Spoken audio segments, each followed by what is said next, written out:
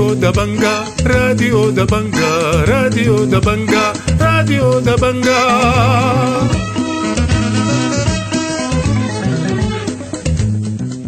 أهلا ومرحبا بكم مستمعي راديو دبنقا الأعزاء في برنامجنا اليوم الثلاثاء 18 من شهر 4 سنة 2023. بيشتمل برنامجنا على نشرة الأخبار وبرامج أخرى متنوعة، ولكن في البداية بنقدم لكم نشرة الأخبار ودي عناوينها.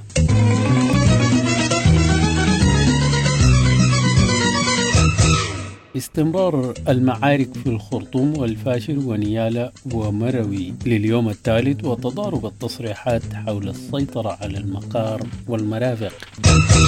نزوح وأعمال نحب واسعة في نيالة والفاشر، وجثث في العراء بالزالنجي، وانفلات أمني بكبكابية. مقتل وإصابة 56 شخصا في الأبيض، ومبادرات إقليمية ودولية لوقف المعارك. الخارجية تعلن عن حل قوات الدعم السريع، ومحامون يشككون في قانونية القرار. والآن إلى تفاصيل النشرة من الراديو دبنقا، يقراها لكم الصادق مصطفى زكريا.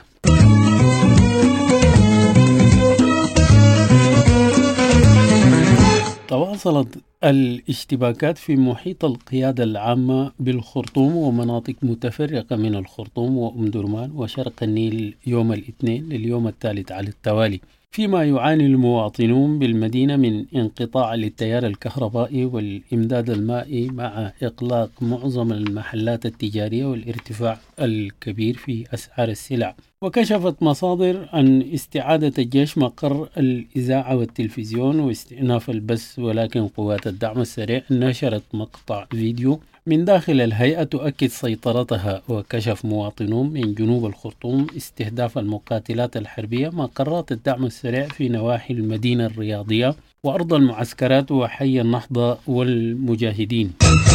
أقرت القوات المسلحة بسيطرة الدعم السريع على مطار مروي في الشمالية. وكشف مواطنون من مروي لراديو دبنقا عن استمرار الاشتباكات بين الجيش والدعم السريع في مطار مروي بالولاية الشمالية، وأشاروا إلى حالة من الرعب وسط المواطنين، حيث نزح جميعهم من المناطق المجاورة للمطار بعد الإنذارات التي أطلقها الجيش. وأضاف أحد المواطنون لراديو دبنقا في هذا الخصوص: اشتباكات كرو فر بين الجيش والدعم السريع.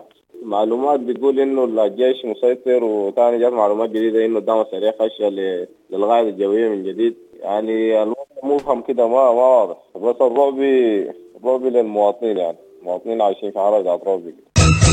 تعرضت مقرات عدد كبير من المنظمات الأممية والدولية والمؤسسات الحكومية والمحلات التجارية في نيالة لعملية نهب واسعة يومي الأحد والاثنين، فيما تواصلت الاشتباكات في محيط عدد من المرافق الحيوية. وأكد المواطن الطيب عيسى لراديو دبنقا نهب مقرات وزارة المالية والمحلية ووزارة التربية والجمارك واليونيسيف وعدد من المنظمات، ونبه إلى انقطاع إمداد الماء وإغلاق المحلات التجارية وانعدام الرغيف. وأضاف في هذا الخصوص: نحن غرب سوق الملقا طوالي السوق ده اتنهب، طبعا اتنهب كله، والاخبار المتواتره اللي بتجي من المدينه انه نهبوا المنظمات برضه، حتى الناس الماره برضه تعرضوا لنهب وضرب وقتل.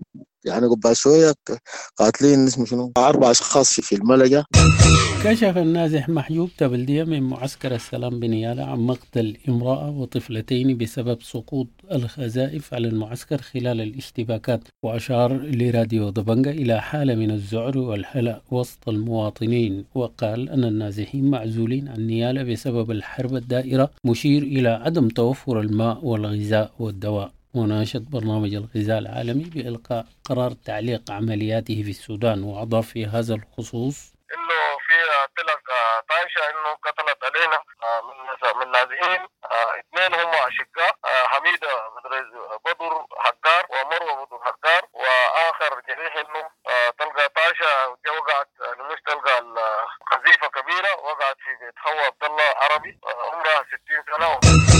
وفي الفاشر تواصلت الاشتباكات بين الجيش والدعم السريع لليوم الثالث على التوالي وسط حالة من الرعب والهلع وأدت الاشتباكات إلى تكدس مستشفيات الولاية بالجرحى والمصابين. وكشف مراسل راديو دبنقا عن انفجار دانتين بحي الجوامعة بمدينة الفاشر، وبلغ عدد الضحايا في الفاشر ومعسكر أبو شوك نحو 11 قتيل و90 جريح، وأدى القصف إلى استمرار نزوح المواطنين إلى مناطق أكثر أمنا. ونبه إلى اتساع نطاق الانفلاتات الأمنية ونهب المتاجر بالسوق الكبير وسوق المواشي، وأكدوا إغلاق المؤسسات الحكومية إلى حين إشعار آخر.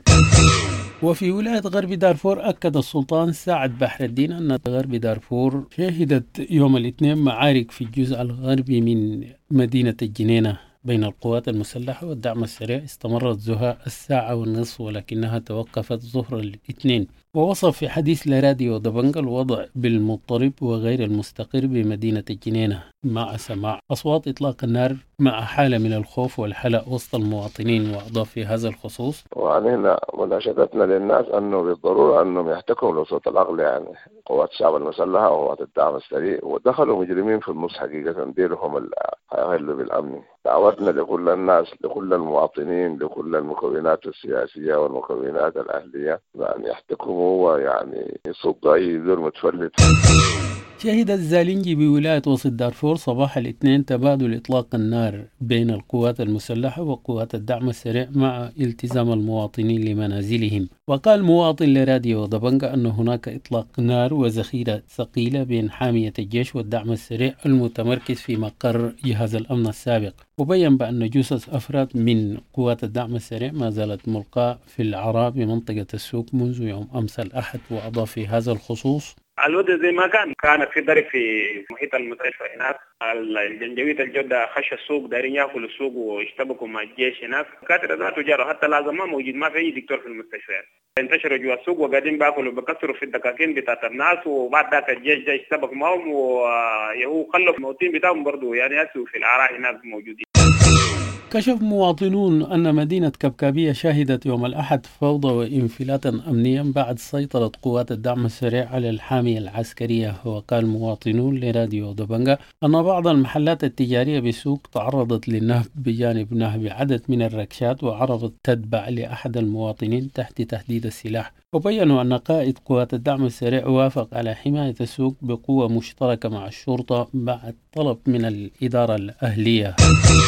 ارتفعت أعداد قتلى وجرحى الاشتباكات بين قوات الدعم السريع والجيش بمدينة الأبيض بولاية شمال كردفان إلى أكثر من 56 قتيل وجريح، فيما تشهد الأحياء المجاورة لمطار الأبيض ومقر قوات الدعم السريع نزوحا كبيرا. وقالت الدكتورة نظيفة عوض الله لراديو دبنقا أن أعداد القتلى في اليوم الأول من الاشتباكات بلغ 13 قتيل و20 جريح في مستشفى الأبيض التعليمي، وسجلت في اليوم الثاني 3 قتلى وعدد 11 جريح، بينما لم يسجل المستشفى حالات جديدة خلال يوم الاثنين. وأضافت الدكتورة نظيفة عوض الله لراديو دبنقا من مدينة الأبيض في هذا الخصوص: والله الأعداد اللي وصلت مستشفى الأبيض يوم 15 اللي هو يوم السبت كان وصلت 20 إصابة و13 قتلى.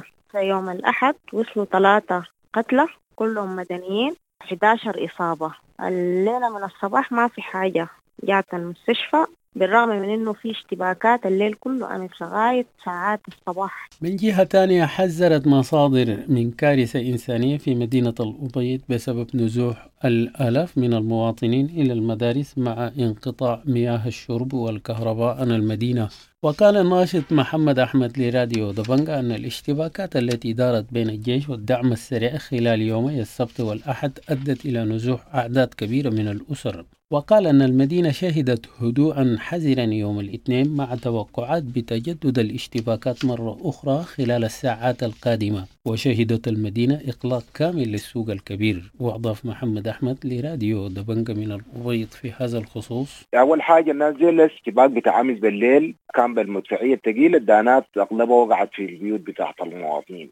إضافة لأنه ناس الدعم السريع يتقدموا جو لغاية الوحدة 12 مرتكزين بيقوا في جوا الأحياء وكذا، يعني هم الناس ما كانت راسها مقطوع إنهم يمشوا وين، لكن بعد ما عديل وصلوا واتفتحت لهم المحلات دي واستغروا وبعدها بدت الحركة.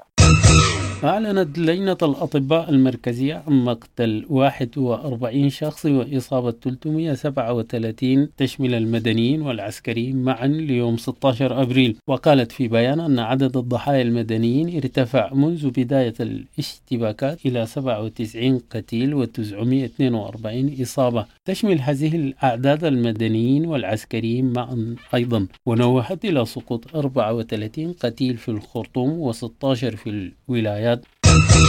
كشفت اللجنة التمهيدية لنقابة الأطباء عن خروج مستشفيات الشعب التعليمي والخرطوم التعليمي والشرطة عن الخدمة تماما بسبب القصف. وأشارت اللجنة في تقرير لإغلاق مستشفى الضمان بمدينة الأبيض بعد اقتحامه من قبل القوات المسلحة. وأوضحت أن المستشفى الدولي بمدينة بحري يعاني من انقطاع الكهرباء، كما أشار في وقود مولدات الكهرباء على النفاس مما يعرضه للخروج عن الخدمة.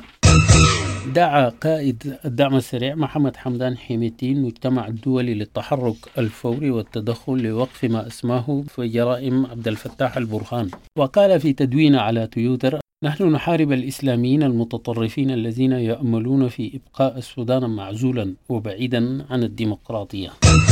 أعلنت وزارة الخارجية أن رئيس مجلس السيادة القائد العام للقوات المسلحة أصدر قرارا بحل الدعم السريع وإعلانه قوة متمردة. وأطلق البيان الصادر عن الوزارة الباب أمام الوساطات الدولية والعربية والإفريقية، وقال أن الأمر شأن داخلي ينبغي أن يترك للسودانيين بعيد عن التدخلات الدولية. دعت الآلية الثلاثية من طرفي الصراع في السودان إلى هدنة إنسانية، مشيرة إلى عدم الالتزام بالكامل بها يوم الأحد. وحث قادة القوات المسلحة وقوات الدعم السريع إلى الالتزام بالهدنة. وقالت أن الهدنة توفر فرصة للسماح للمدنيين المحاصرين في مناطق النزاع. أعلن مدير ديوان رئاسة مفوضية الاتحاد الأفريقي تأجيل زيارة وفد مفوضية الاتحاد الأفريقي بسبب تعليق الرحلات إلى الخرطوم. من جانبها دعت وزارة الخارجية الألمانية الجانبين في السودان إلى إلقاء السلاح والدخول في محادثات. وجددت الخارجية الفرنسية الدعوة لقائدي الجيش وقوات الدعم السريع لوقف القتال وقبول الهدنة لضمان سلامة المدنيين.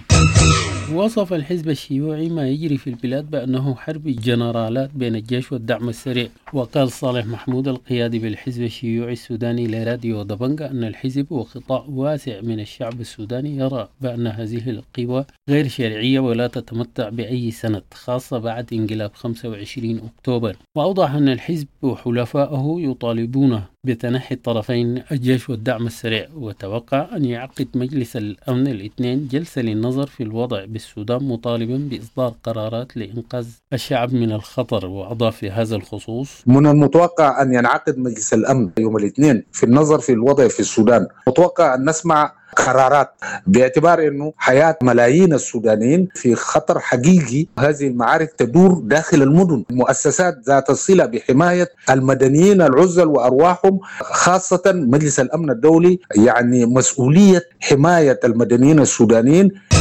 قال المحامي المعز حضرة أن القرارات التي أصدرها البرهان والخاصة بحل قوات الدعم السريع لا قيمة لها من الناحية القانونية. ووصف في حديث لراديو دبنقا القرارات بالمتناقضة، مبين أن قوات الدعم السريع موجودة على الأرض والواقع ولها قانون، ولا يستطيع الجنرال البرهان حلها لأنه لا يملك هذا الحق. واعتبر كل القرارات التي أصدرها البرهان بشأن الدعم السريع خاطئة وفقا للقانون.